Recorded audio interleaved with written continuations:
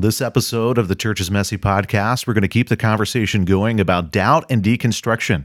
Are these bad words, or should we better think about these as powerful tools that God can use to strengthen our foundation of trust and faith in Him?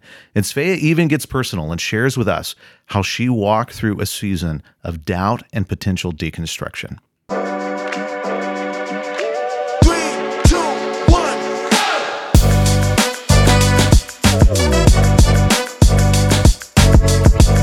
Well, good morning, Rick. I'm really looking forward to podcasting this morning and specifically to talk about this past message, because I'd say it was one that I was really anticipating when I knew that we were coming up on a message about doubt and reconstruction. I have a lot of feelings about that, and I was looking forward to hearing what you had to say about this. Well, I appreciate that. A lot of people, I think, feel some feels when it comes to the subject of doubt and deconstruction.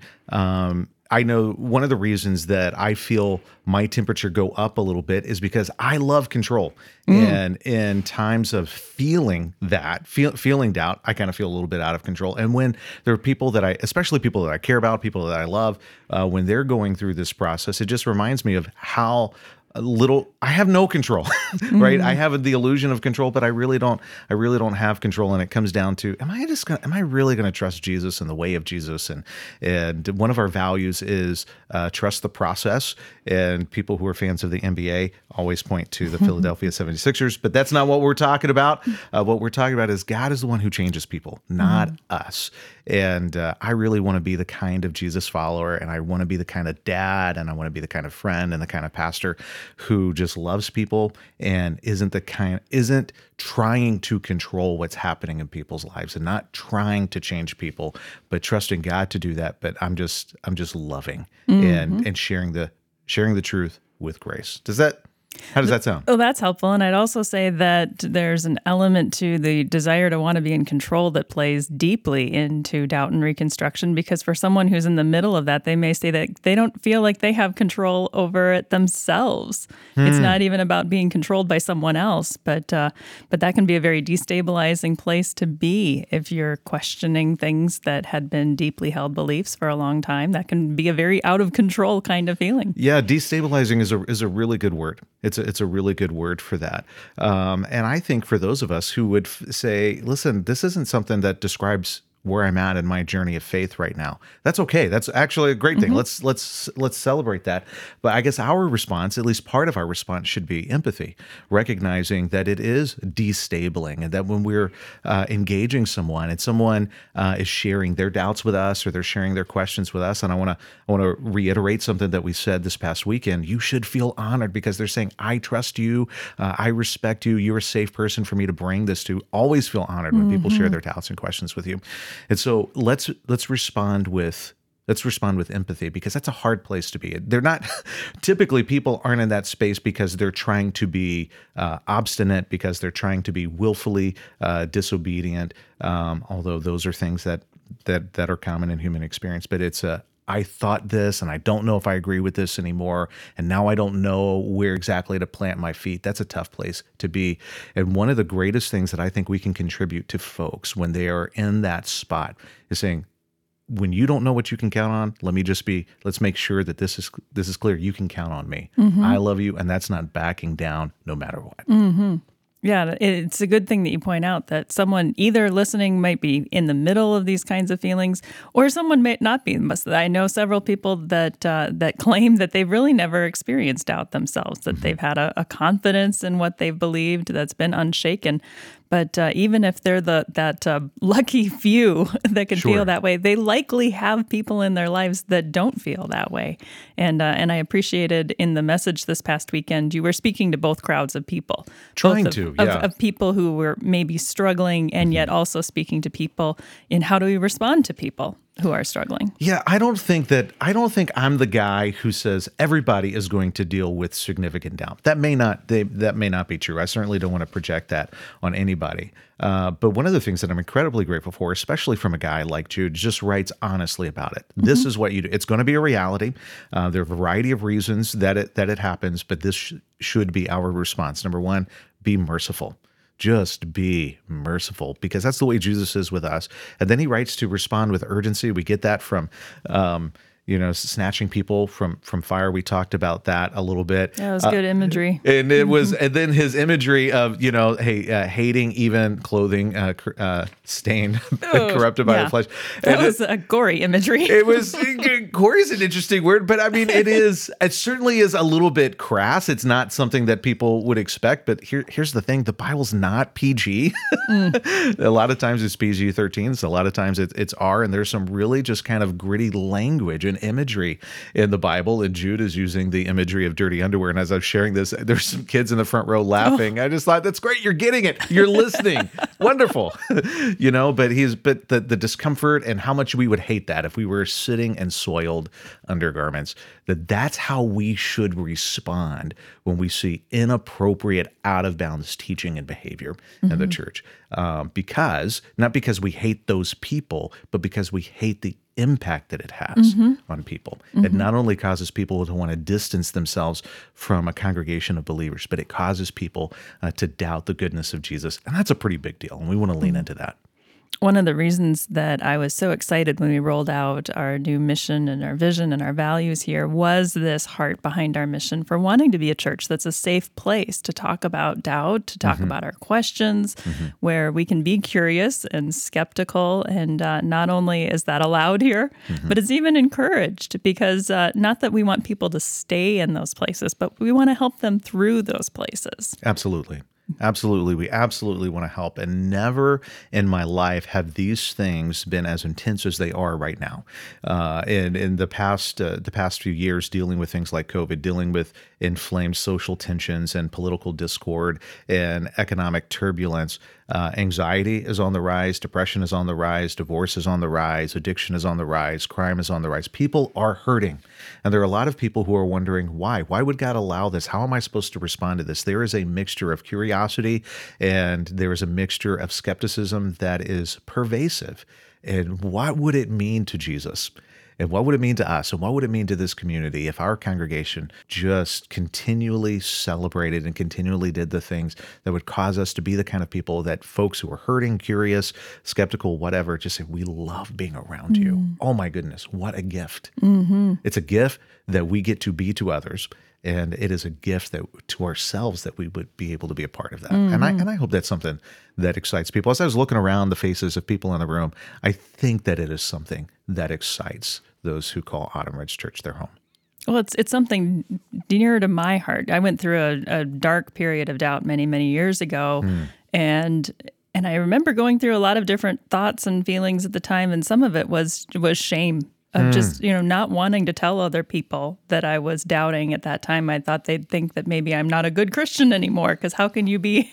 All right. Well, here's the deal. This is called the Church is Messy podcast. Yeah. And I think what you're describing, if we dug into it, would be a little messy. Would you be willing to uncork that story a little bit and tell us a little bit more? Well, I'd like nothing more to use that story to help someone else who's maybe in a similar place. Because, I was concerned and afraid to tell people what I was wrestling with at the time, because I didn't want that to nullify the way they either saw me or saw me as a person of faith. Faith has been important to me my whole life. And yet, both through life circumstances and a number of other things that kind of coalesced at a time. It was a dark time, and I did begin questioning some of the things that hadn't been a question before, and I didn't always feel safe to talk about it. And a couple people that I did bring it up to, their reaction was not full of mercy and patience and the kinds of things that Jude might have encouraged them to display. Are there any sort of responses that stand out to you that you remember? And do you remember what it was like in that moment? I do specifically remember one person saying, well, what's the sin in your life that's at the heart of this?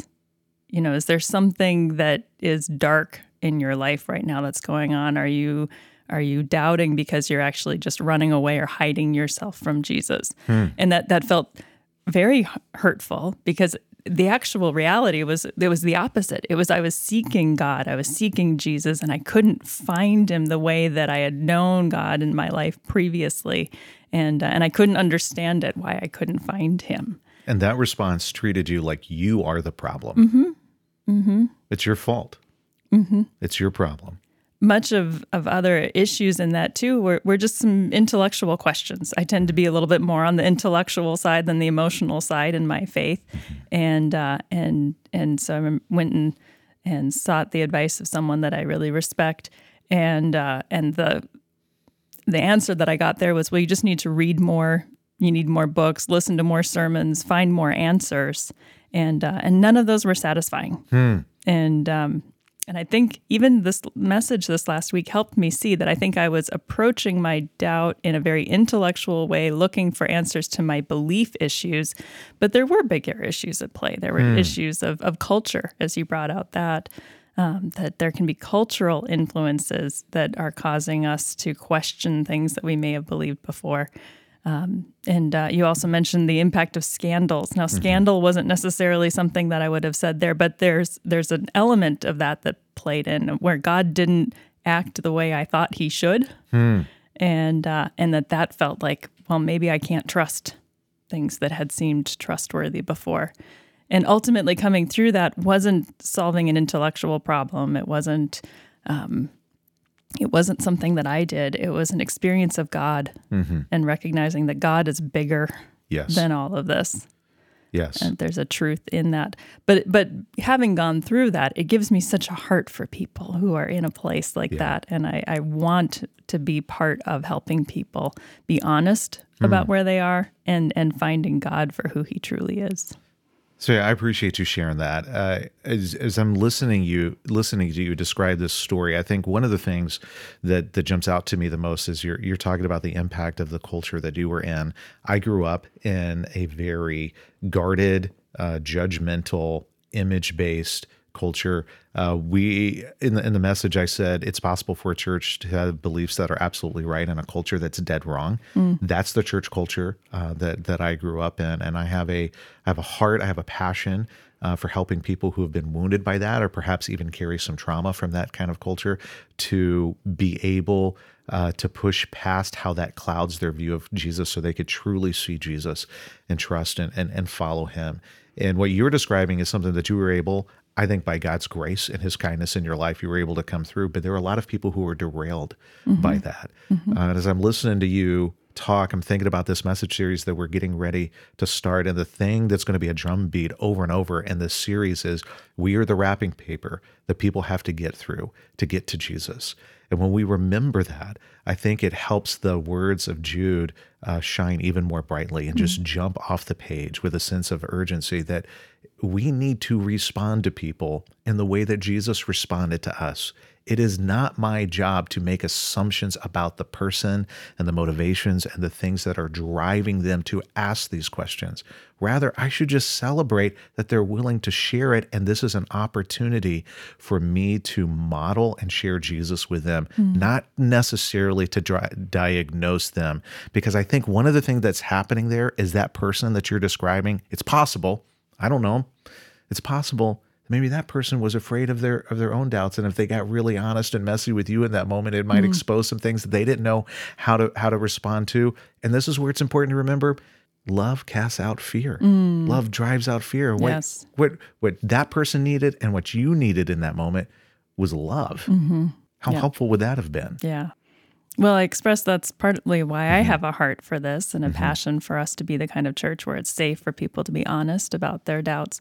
But even looking back on it now, I'm grateful to have gone through that experience, because my faith is so much stronger now, having gone through that, than I think if I hadn't at all. It was a helpful period of calling into question, why do I believe what I believe? And being able to sort through, what is the basis of my faith? What is that foundation that can hold me?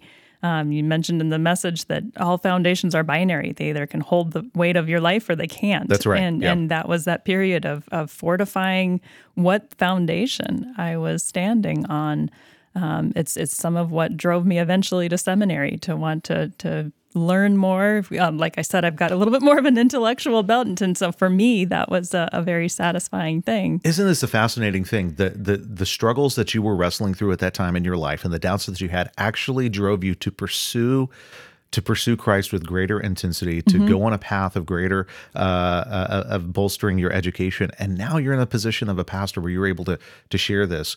Man, I wish that maybe the person who responded to you inappropriately, that individual could hear this and hear, oh, I accidentally played a role of derailing her in that instead of helping her push forward with confidence and grace and with truth and with love and the way that Jesus has been to us. Well, the beauty of God is that even in that moment, Yes. God can use that now to Absolutely. hopefully be an instructive good? thing for someone Oh, my else. goodness. So, no, that's very good. So I appreciate you saying that, because I shared three big themes. It's way too ambitious to try to describe all the reasons that people doubt or deconstruct. Would be foolish for me to try and say, hey, this is why everybody goes. But three major themes why people go through that, from what I've read in many stories and what I've experienced up close and personal with people that I love, is doubt. It's about the merits of the Orthodox faith. Do I believe this? Then it's culture, like we've talked about, and then it's scandal. But the thing that I appreciate that you just kind of shined a spotlight on is God's promise remains true, that he'll use all things to work together for the good to those who love him and are called according to his purpose. So even when we experience doubts, even when we experience culture that doesn't honor Jesus, and even when we experience the absolutely intolerable, unacceptable, scandalous behaviors of those who know better, who are in Christ, that God can and will redeem that and use it for good. Yes. And there's tremendous confidence, Yes. tremendous confidence. We're not minimizing it, but what we're trying to do is remember just how great and good God is, and that he is not done with us, even when we feel like we don't know how to keep moving forward with whatever it is that has saddled us with doubt or concern or pause in that moment. Amen. I want to shift gears now to deconstruction. Okay. Because they're related, but they're somewhat distinct in each of the ways that we might approach the topic. And I'll be honest, when you first told me a few months ago that you were planning a message that was going to touch on deconstruction, it made me, the proverbial cat in a room full of rocking chairs. I was a little nervous for what are you going to do to... It was destabilizing. It's a term that I came to understand as being wholly bad, that it was the term given to people who were walking away from their faith and maybe shedding their beliefs. Sure. And I had a very negative view of people who were embracing deconstruction. I even recall hearing a podcast once where a stern warning was given that if someone in your church is advocating deconstruction, run. This is not a healthy thing. Sure. Just as we were talking about going through a period of doubt to actually arriving at a position of stronger faith, I think what you were driving at is deconstruction is not a threat if what it is helping you to tear away the things that are not true, that are not strong foundations to build on, so that you can reconstruct your life on the true foundation. Absolutely. So, listen, I probably was a tad too ambitious, even with that message, trying to talk about it in just one 30 to 35 minute time span instead of spreading it out over 2 or 3 weeks. One of the things that didn't make it off the cutting room floor is that who are the people that should go through deconstruction? Anyone who's trying to build the wrong things on the wrong foundation. Anyone who's trying to build the right things on the wrong foundation. And anyone who's trying to build the wrong things on the right foundation. Now, I know that I went through that really quickly. Let me go through it again, and I'm going to slow down and give some examples. Wrong things on the wrong foundation. Right things on the wrong foundation. Wrong things on the right foundation. I think in Matthew 6, where Jesus is talking about, look at the foundation. Is it sand or is it rock? If you hear these words and you ignore them, you're building your foundation on sand. And I think Jesus, if he were here with us, and which would be that would be a great episode of the podcast. Because you're trying to build a life of significance and security and satisfaction. You want all the right things, but you are trusting in yourself, not trusting in me. You want the right things ultimately, but you're trusting in the wrong things. That's certainly a cause of deconstruction. Reevaluate that, dismantle that, and build on the only true foundation, which is Christ. Corinthians, the Apostle Paul talked about, there's only one foundation, which is Christ. And this is where we're going to talk about wrong things on the right foundation. And he uses some really interesting metaphor. There's one foundation. Some people build on it with gold and precious jewels, and other people build on it with wood, hay, and stubble. And in the end, it'll be judged by fire, and wood, hay, and stubble will burn away. And if you build with gold and precious metals and precious jewels, then that remains. And that was the Apostle Paul's really figurative way of saying, listen, you are in Christ. Now, what are you going to do now that you are in Christ? What are you going to build with your life? Things that are Christ-honoring, or things that are going to endure, and things that are self-centered and not Christ-honoring are just going to be burned away, and they're not going to last. And so if you are a believer and you are living for yourself and you're not really living in a God-honoring way, then deconstruction is right for you too, to look at that and say, oh my goodness, I'm not honoring Christ with how I'm with the trajectory of my life. I'm going to dismantle those things and then rebuild what would honor him on the foundation, on the true foundation that I already have. And other people might say, Rick, sounds like you're talking about repentance. Well, yeah, I'm talking about repentance. There isn't necessarily a reason that we should think about deconstruction and repentance as different things. Repentance, metanoia, it's changing your mind and changing your direction. You could change your mind to the wrong thing, or you could change your mind to the right thing. You could change direction to go in the wrong way, or you can change direction to go in the right way. But we don't need to be concerned about the term and its popular use. Really, what we need to be concerned about is what is the substance of how that's being used. Is that helpful? Yeah, the point is not just to end there at a point of deconstruction. Absolutely. Absolutely.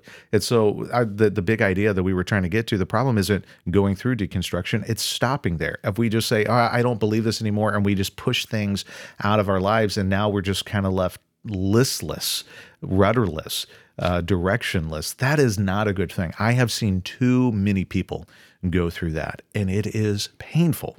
It is absolutely painful. The next thing we need to do is we need to figure out what is true.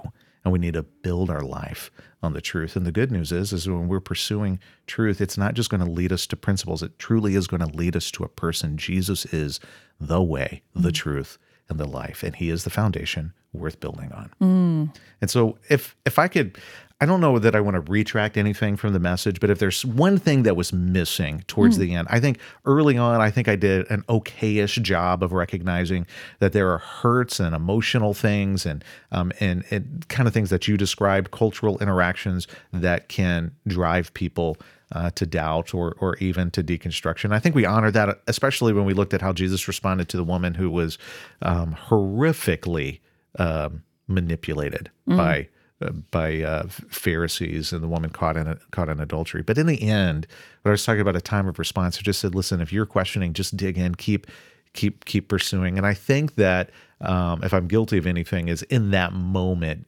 treating down and deconstruction as a purely intellectual exercise. And I don't want to do that. Some folks, and maybe you listening right now, you need to be loved on, and you need to be healed. And maybe you need to go through a process of healing. One of the things that I'm learning more and more about is that when we have been hurt, and not just hurt, but when we've experienced trauma, we carry it in our bodies. And if you're a person who you find yourself that there are certain environments you just find yourself physically reacting and you feel it and it starts to overwhelm, you need to be loved on. And you deserve some healing. And so maybe connecting with a counselor who's really trained in this area would be helpful for you. It's not just an intellectual exercise. It's a more holistic exercise that's needed by you to provide the healing that you need and deserve. Well said. Well, I think let's end the conversation there, because I think that's a good place to give people a chance to reflect and decide how God can lead them in this area. Sounds good. All right. Look forward to chatting more next week. Yeah.